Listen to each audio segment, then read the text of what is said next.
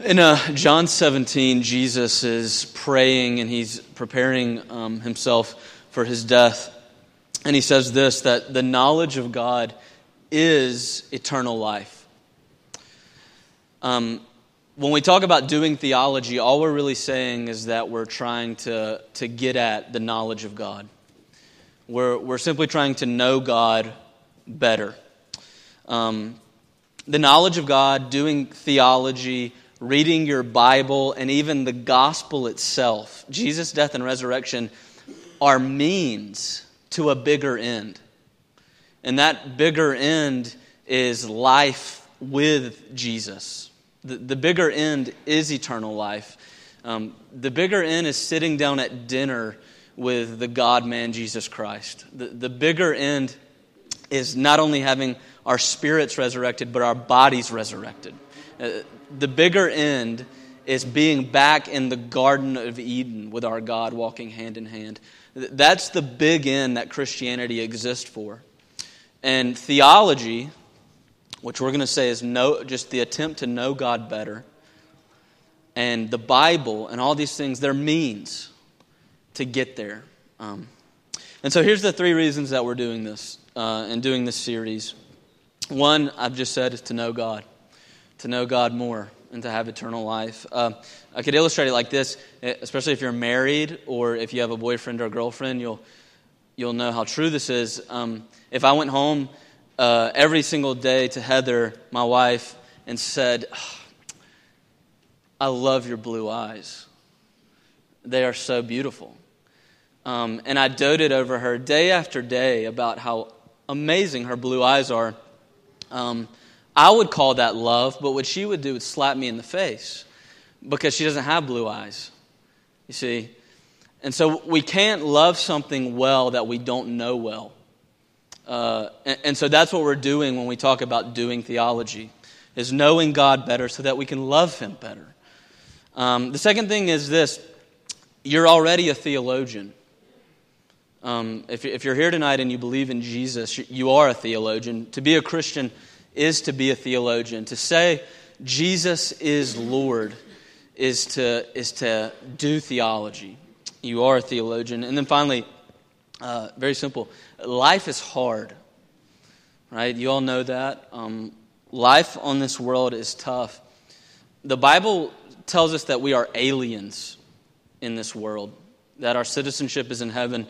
It tells us that we're strangers, that we're wayfarers, that we're in exile, all these different metaphors. But at the same time, you know something else is true, don't you? That we also belong in this world. And so there's this tension that we live in as Christians, that we don't belong in this world, that there's something alien about who we are as believers being here in this place of sin, but yet it's also our home. And so there's this tension.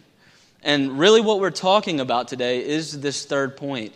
We're doing theology today in order to get at this tension. How does the Bible speak to us about this tension? Being aliens in a foreign land that is this world that we live in, full of sin, full of curse, corrupted. Yet at the same time, this is where we were made for. This is our home. So let me just tell you a bit about the bigger scope of the next 5 months. We're going to do this for 5 months, just one time a month, and then we're going to take a break and probably start over again in the fall. What we're doing this 5 months is focusing on Paul. We're focusing on themes or motifs or things that you see a lot recurrent throughout what Paul wrote in the New Testament. That's Paul's letters. But today we're going to use the whole Bible to get at it. So we're just trying to identify 5 themes in Paul that you can take away with you and read the whole Bible better with. That's all. That's all we're really doing. And so these are just themes to a bigger end. And one of the smaller, bigger ends is reading your Bible better. But the bigger end is to know God better and thus to have eternal life. So what we're talking about today is history. History. You might be thinking, what does that have to do with theology or with Paul? So when I say history, I just mean something like a succession of time, past, present, future, history. What does history have to do with theology and with us? Well, with us, first of all, we live in a historical moment, don't we? You are all people who live in space and time, as am I, as is this building and all these other things. We live in a historical moment. Jesus lived in a historical moment. And so one of the questions in theology that we have to get at is, what do different moments in history have to do in relationship to other moments? What did a man who died 2,000 years ago, what does that have to do with our moment in history? You see? So that's one of the reasons we ask questions about history. And history is so critical for Christianity. Think about history for a second just from your perspective. You know, if I was to ask you, tell me a bit about your history. Some of you that are optimists would immediately go to things like birthdays, best birthdays, right? Or you would go to that time you met her, or that time you met him, or how awesome you think your bachelor life is, or, whatever, university, marriage, that first kid being born, all these great moments, these great spaces in your historical time. Some of you would go to the negative. You'd go to series of crises. You would go to loss and death. You would go to pain, dilemma, breakups, mom or dad's divorce, all these things. But the reality is just like the tension that we spoke about earlier, about us being aliens in this world, yet at the same time belonging here, we see that same tension in our own history in that we've got birthdays and we've got death days. We've got gains and losses. There's this tension that comes into this world being our home, yet so full of sin that we can explain things in a way that relates in a way that's in constant tension. If you were to think about bigger history scopes, world history, all these things, if you study history, what you do when you study history is you study crises. You study war, famine, struggle, economic recessions, genocides, scandals. That's how we study and think about history. But the Christian faith does something different than that. When we do theology, what we are doing is we're searching for a way to think about who we are in this time and space we live in a way that doesn't, that explains this tension, that gives us a way of hope, a way of joy, a way of life, a way of coping with the 20th century. If you think about the 20th century, you need something to cope with, a tool when you think about the genocides of the 20th century. And that's what we're doing when we do theology is we're making this so very relevant for our lives today. We're knowing God better and knowing ourselves better in our historical moment in order that we can reach eternal life. So, if you've ever thought about theology like this, which I think is very common, when you do too much theology, what ends up happening to you is you become an intellectualist. You embrace some idea of intellectualism. So all you're concerned about is knowing. I can explain God to you according to modal logic or something like that. And what I want to say tonight is that theology actually embraces the whole person. So everything about who you are is what theology is trying to get to. So, of course, you are a knowing being. You know things, right? You use your senses, you use your taste and your sight and your touch, and you think and you reason and you use laws of logic to get at information and to draw conclusions. That's your intellectual faculty. But you do more than that. We might say it like this. One of your other faculties is some faculty that we might call feeling. You feel things. You have emotions, you have desires, you have a will, all those things, right? But you also have a third faculty, and that's the faculty of doing. You do stuff. You act. you have an ethic that you live by or don't. You serve or you don't serve, right? And so theology, knowing God better and therefore knowing who you are better, is about embracing this holistic picture of knowing, doing, and feeling, all of them working in tandem to complete this process of Christianity, of knowing God into eternal life. And so that's really what we're doing. Okay, so now we're moving into our section where we actually do it, where we get into the Bible and do it. And so what we're doing today is we're looking at time, a theology for our time, a theology about time and history. And this is one of the central themes in Paul and one of the central ways to think about your own life. Okay. All right, so what we're going to do is look at some Old Testament passages, some New Testament passages, and then some Paul passages. All right, 3. Maybe skip one or two if we're running out of time. And then we're going to draw some conclusions, and that's all we're doing today. So the first thing we're going to look at is Old Testament passages. Don't worry about flipping to all these because it's 9 or 12, something like that, I can't remember. And most of the time they're just one verse. And so don't worry about flipping. Just pay attention to the screen if you can and focus on the highlighted portions especially. We're looking at one phrase in the Bible today, and that's the phrase, in the latter days, or in the end of days. You see it down there in the footnote, literally the end of days.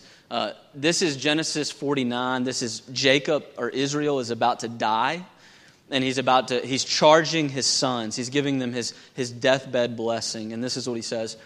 Israel, or Jacob, summoned his sons and said, "Assemble yourselves, that I may tell you what will befall you in the latter days," or in the days to come, or in the days that are at the end, or something like that.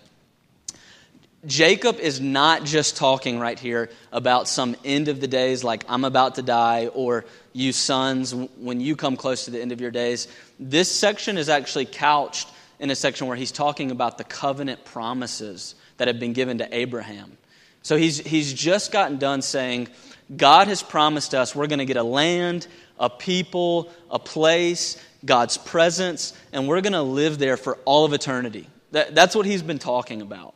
And then he refers to the latter days, the days that are yet to come, the end of days, okay? So that's the phrase we're looking at, all right? So just stick that into your mind. Here it is again in Isaiah chapter 2. The word which Isaiah, the son of Amoz, saw concerning Judah and Jerusalem. Now it will come about that in these last days, the mountain of the house of the Lord will be established as the chief of the mountains.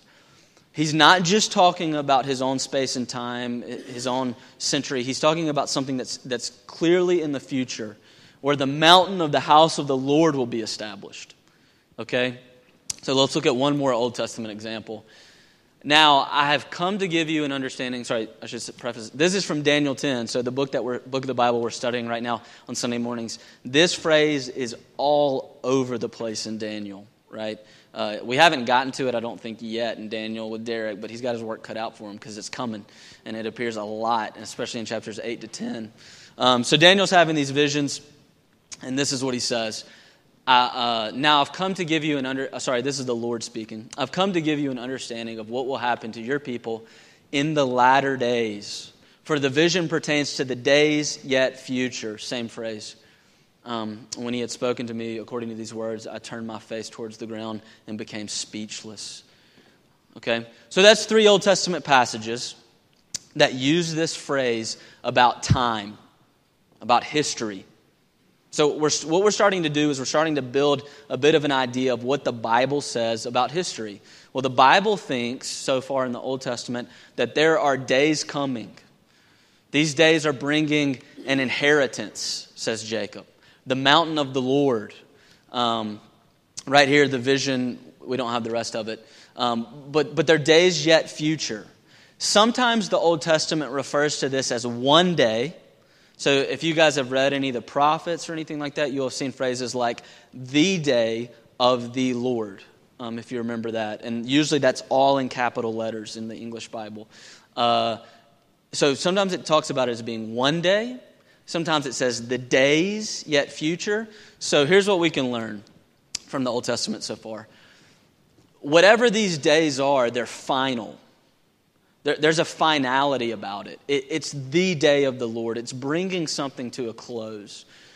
They're also collective, and what I mean by that is in the Old Testament, when this reference is used, it's never used to refer to an individual. It's always a group. It's nations. It's Israel. It's something bigger than just one person. And this final day or days also brings positive and negative aspects about it. In other words, judgment, cursing, but also blessing. So this is what we learned so far from the Old Testament. Now, this phrase appears over 100 times in the Old Testament, or a variation of it. All right, so we've looked at 3, and these conclusions I'm drawing here are based on all of them. Not that I looked at all of them in preparation, no, but simply that those who have, and then you go and read them, these are the conclusions we can draw from it. Okay? Now we're turning to the New Testament. What does the New Testament then tell us about history? What kind of light does it shed on this phrase? This is Jesus talking in John 6. For I've come down from heaven, not to do my own will, but the will of him who sent me. That's his Father. This is the will of him who sent me, that of all that he has given me, I lose nothing, but raise it up on the last day. Same phrase, same words as the ones we just looked at in the Old Testament. So Jesus is talking about a last day. This day clearly has something to do with resurrection. This is the will of him who sent me, that all that he has given me, I will not lose them. I will raise them up. And then he says it again at the end, and I myself will raise him up on the last day. So Jesus is still looking forward to this day. All right? Jesus is talking about this day yet to come. And he refers it somehow to resurrection. All right? Second New Testament passage, 1 Peter 1. This is 2 different verses from the same chapter, and this gives us a bit of a different flavor. Middle of the verse. Protected by the power of God through faith for a salvation ready to be revealed in the last time. So what Peter is saying is that, again, like Jesus said, like the writers of the Old Testament said, that it's yet to be revealed in the last time. Something is yet to be revealed in the last time. But then, just 15 verses later, look at what he says. For he was foreknown before the foundation of the world, Jesus, but has appeared in these last times for the sake of you. So what you see what Peter's doing there is he says it's something future, but it's also now. It's in these last times. So we've got this strange combination here, you see, between something that the Old Testament talked about as entirely future, something that Jesus talked about as future, something that Peter talks about as future. But now Peter also says, but you are in these last times. Okay? So we're starting to get a bit of a tension. The tension that I talked about in the introduction, about living in this world, yet not being of this world. The tension in our history between sin and blessing. We're starting to get a bit of that tension in terms of history. That there is a last time yet to come. But Peter says we're already in these last times. Okay? So let's keep going and see what this means. This is another one, same thing really. 1 John, children, it is the last hour. It is the last hour. This is the end, John's saying.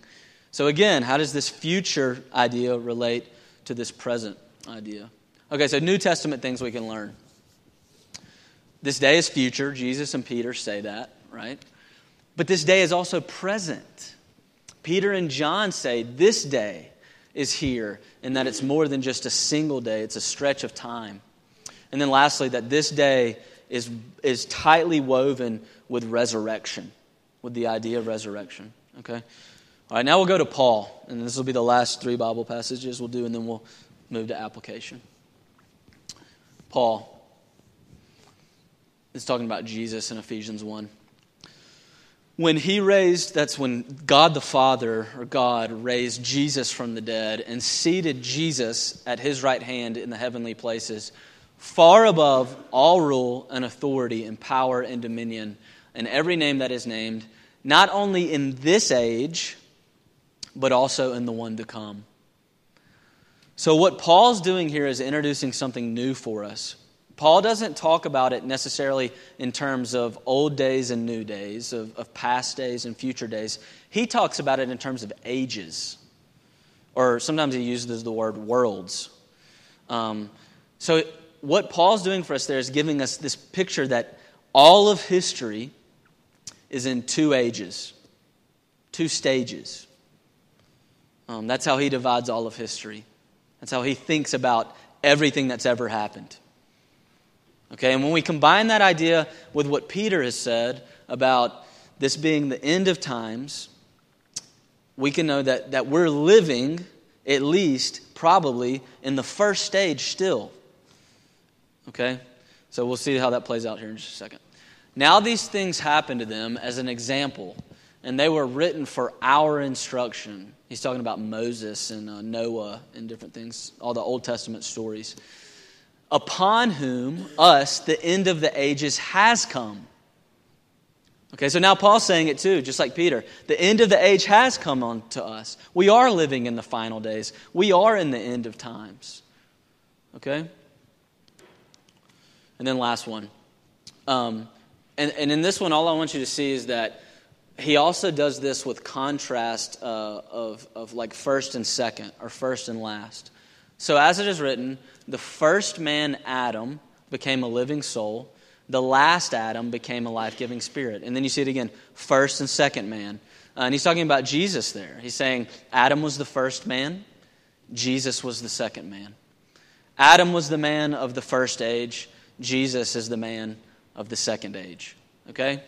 So you're starting to see a little bit. It's still foggy probably, but we're going to draw some conclusions and see how it works out in just a second.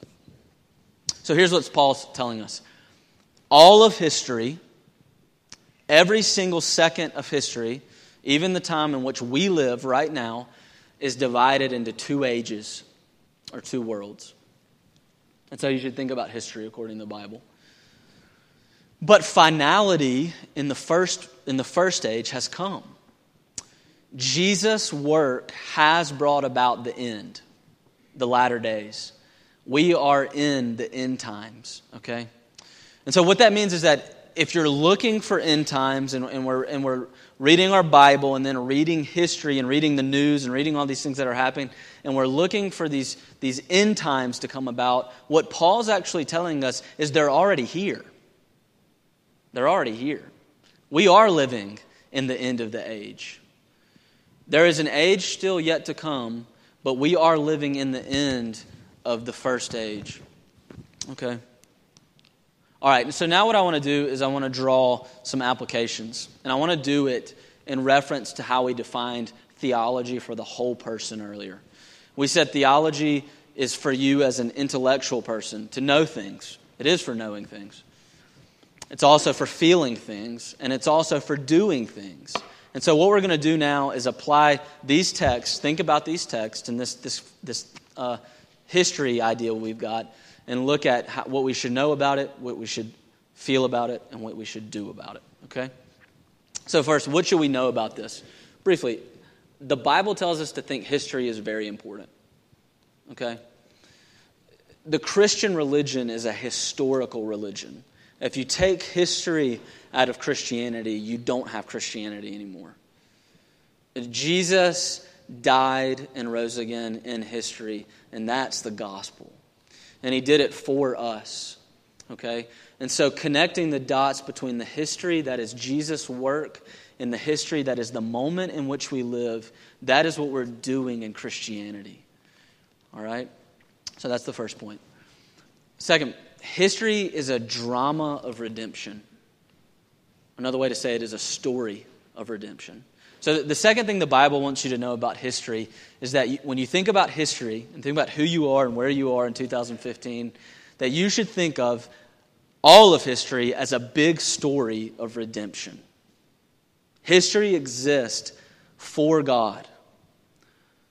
And it's the story of what He's doing to redeem us, to redeem a people. It's a drama of redemption. And then thirdly, this history, this drama, this story, it's God's history. God is the main character. He's the protagonist of this story. Okay? So those are 3 quick lessons about which we should know about what the Bible teaches us about history. Now, let's talk about the verses we looked at. This is how we could map out the way that when we looked at those Old Testament passages, how the Old Testament authors view history. 2 ages, just like Paul had. This age, then a Messiah would come, and then there would be a new age, an age to come, a new creation of some sort, an age in which the Messiah ruled forever. A lot of times the Old Testament authors probably thought of that in a very political fashion, as well as being a blessing, a fulfilling of the Abrahamic promises. So it's a very simple view of history, isn't it? This age and an age to come, divided by the Messiah coming down in history.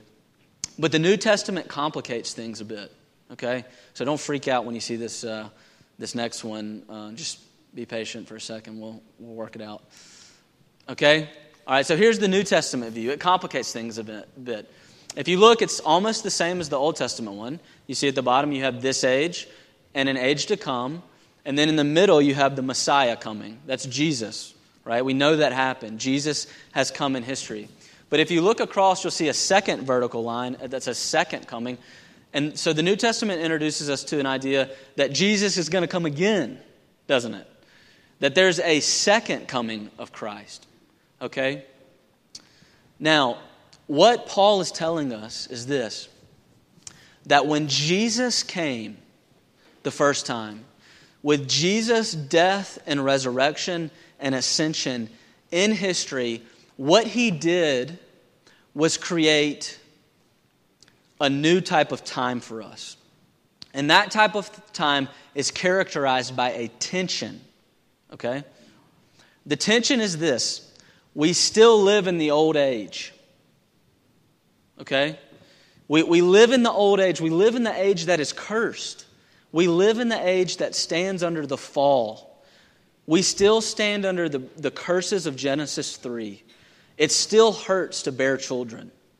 It still is painful to do work. We still get pricked by thorns. And we still sin. All right? So we still, in our place in history, live in the old age. But when Jesus came, what he did was he actually inaugurated the new age into our age in a way that they overlap. Okay? So think about it like this. You know that we live in an age that is still cursed. Everybody knows that. That needs no explanation. But you also know that the Bible promises that there is an age yet to come, an age that's perfect, an age of Revelation 19 to 20 where there's no more tears and no more weeping, and you sit down at the dinner table with Christ. That's an age yet to come. What Paul tells us when he describes his two-age view of history is that the time we live in right now is an overlap of these two ages. Okay? And what we mean by that is some of what is promised to us in the age yet to come, we already have now, but not in full. So there's a tension in this age between curse and blessing, and we have both of those things. And so we live right now inside of that box, inside of that square, between the first coming of the Messiah and the second coming of the Messiah. And in that box, we have realized, Jesus has realized for us, the blessings in part, but not in full. Okay? So there's a tension between these two ages and an overlap. All right? Now, this will help to explain it a little bit better. Think about it like this. Our history, where we live right now, we could think of it as the already and the not yet. We already, on the left side, yeah, same for you, resurrected. We already are resurrected in spirit. If you've been justified by faith, you have been resurrected with Christ in spirit. We're already resurrected from our guilt. We're already getting glimpses of eternal life. Paul talks about the community that is the church being a picture of eternal life. When you come to church on Sundays, it's supposed to be something of what eternal life with the community, the nation of the church will be forever with God. It's a glimpse. We're already experiencing blessings and cursings. You know what it is to have joy. in Christ. But you also know what it is to feel the pain of curse. But there's a huge line there in the middle, and there's a not yet. We're not yet resurrected in body. We're not yet redeemed into perfection. We still sin.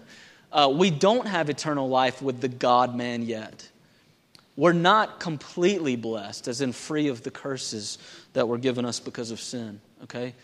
So we think about our place in history as this already not yet, this tension.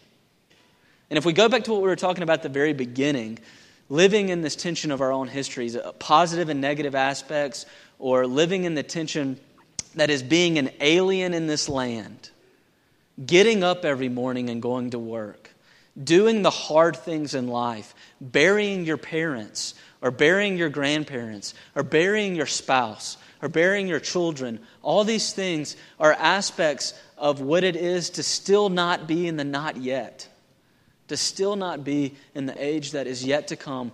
But we are a people, even as aliens, who when we have to bury our children, can do it with a glimmer of hope because of what has become already in Jesus for us. Okay? Here's a better way to even think about it. If you think about all of history as a big drama of redemption, a drama has 4 great parts to it. A story, an introduction, a conflict, a resolution, and a conclusion. I just want to say, the idea of story, of writing stories and writing novels, is just a gift given us by God that reflects exactly what He's doing in the world. The introduction was creation. The conflict is sin. The resolution is redemption in Christ. And the conclusion is new creation. But we still have that box left. Right now we're standing in that box in a tension between redemption and new creation. We're experiencing something of both in our lives. We could look at it like this. This is the last picture chart thing I have. If you look at these pictures, some of you will have seen this before, but if you imagine them to stand for the view of redemptive history that we just laid out. If you look at the very first picture, there are birds, they're singing, we'll say. There's an apple, right? There's fruit being born from the tree. It's a blue sky. It's a picture of Eden, so to speak. It's a garden. It's without curse. But then you look at the next picture, and it represents loss. When Adam and Eve fell in Genesis 3, this is what happened. Absolute loss, stark contrast, all right? And then in the third, you have the coming of Christ, the redemption aspect, the coming of the Messiah, the resolution of the conflict. You see the cross there in that tree. And then in the final one, you have a picture of new creation. That's the end into which we are going. That's what Christianity is for, is to move us into that last segment, into that last picture, where you see an abundance of fruit, an abundance of birds, more color, okay? It's to represent that it's like the first picture, it's like the Garden of Eden, but it's even better, okay? And that's the movement that we're progressing. So here's how you can think of history. Here's how the Bible's asking you to picture your history and Christ's history and everything God's doing in the world is this: 2 ages and 4 stages. 2 ages, the age that is and the ages that is yet to come in the new creation.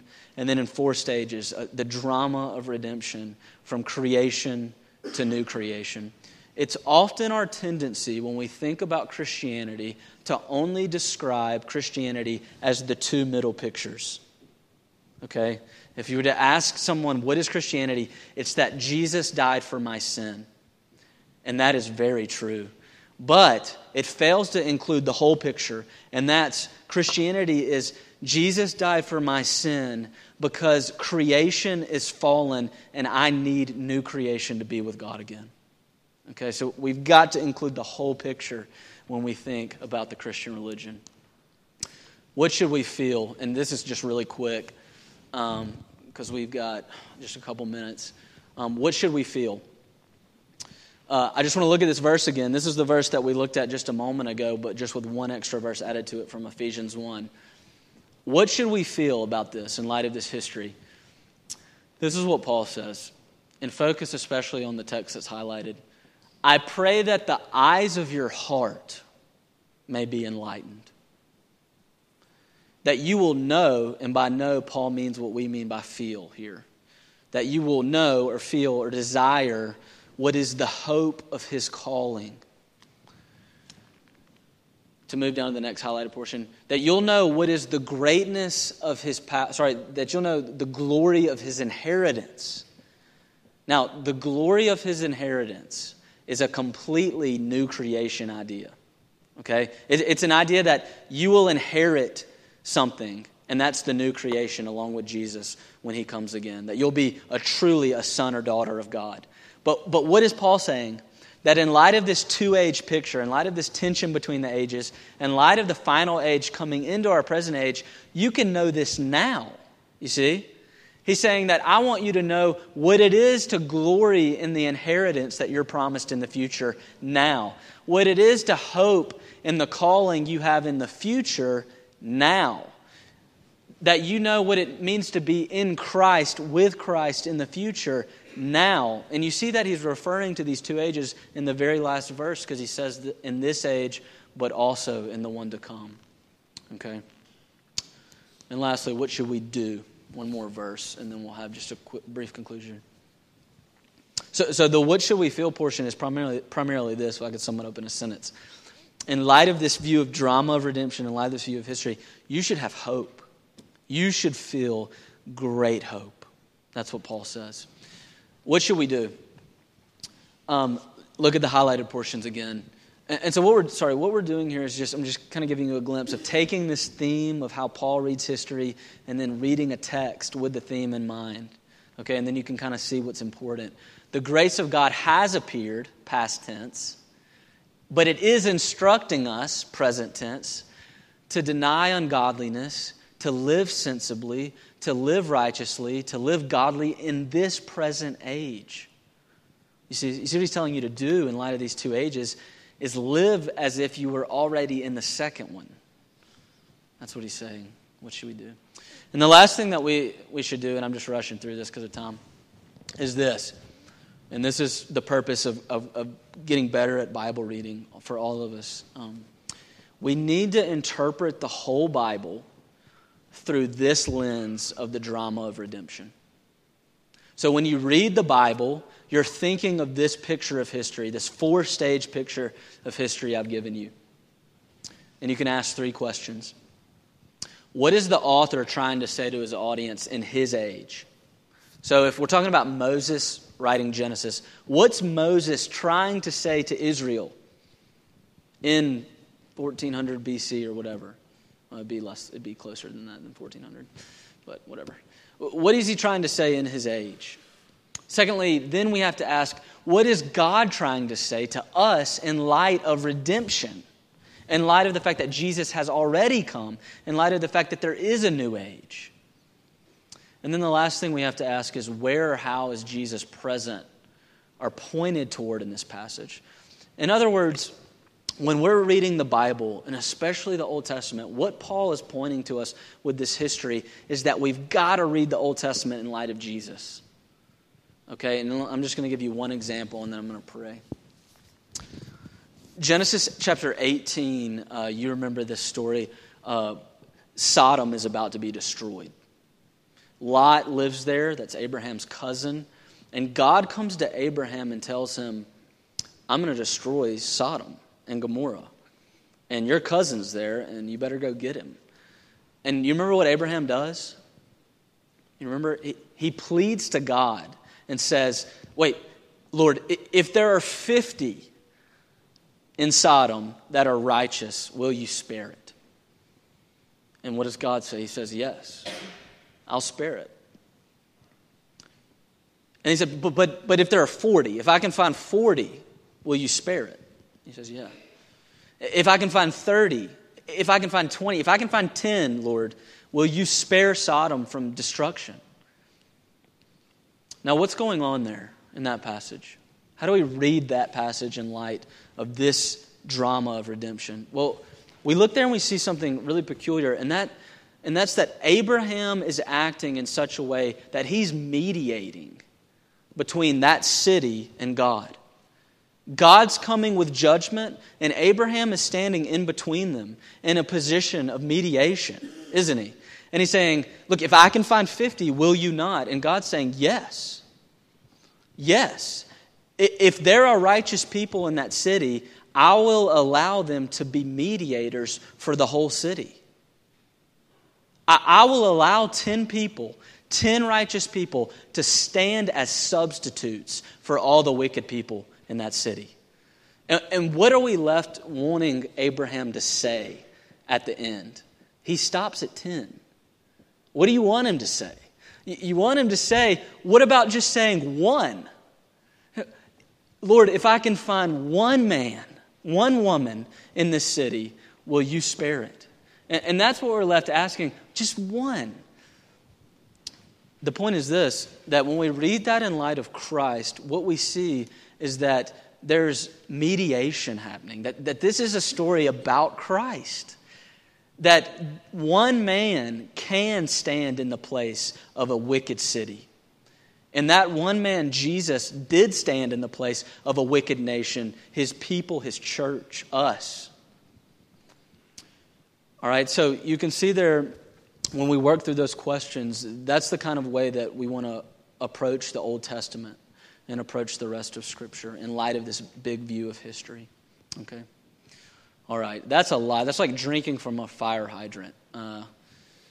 You just get pelted in the face with information. So there is a couple minutes for questions. If you don't have any questions, that's fine. I know that's kind of a weird venue for that. So I'll just pray and then we'll do that. Let's pray.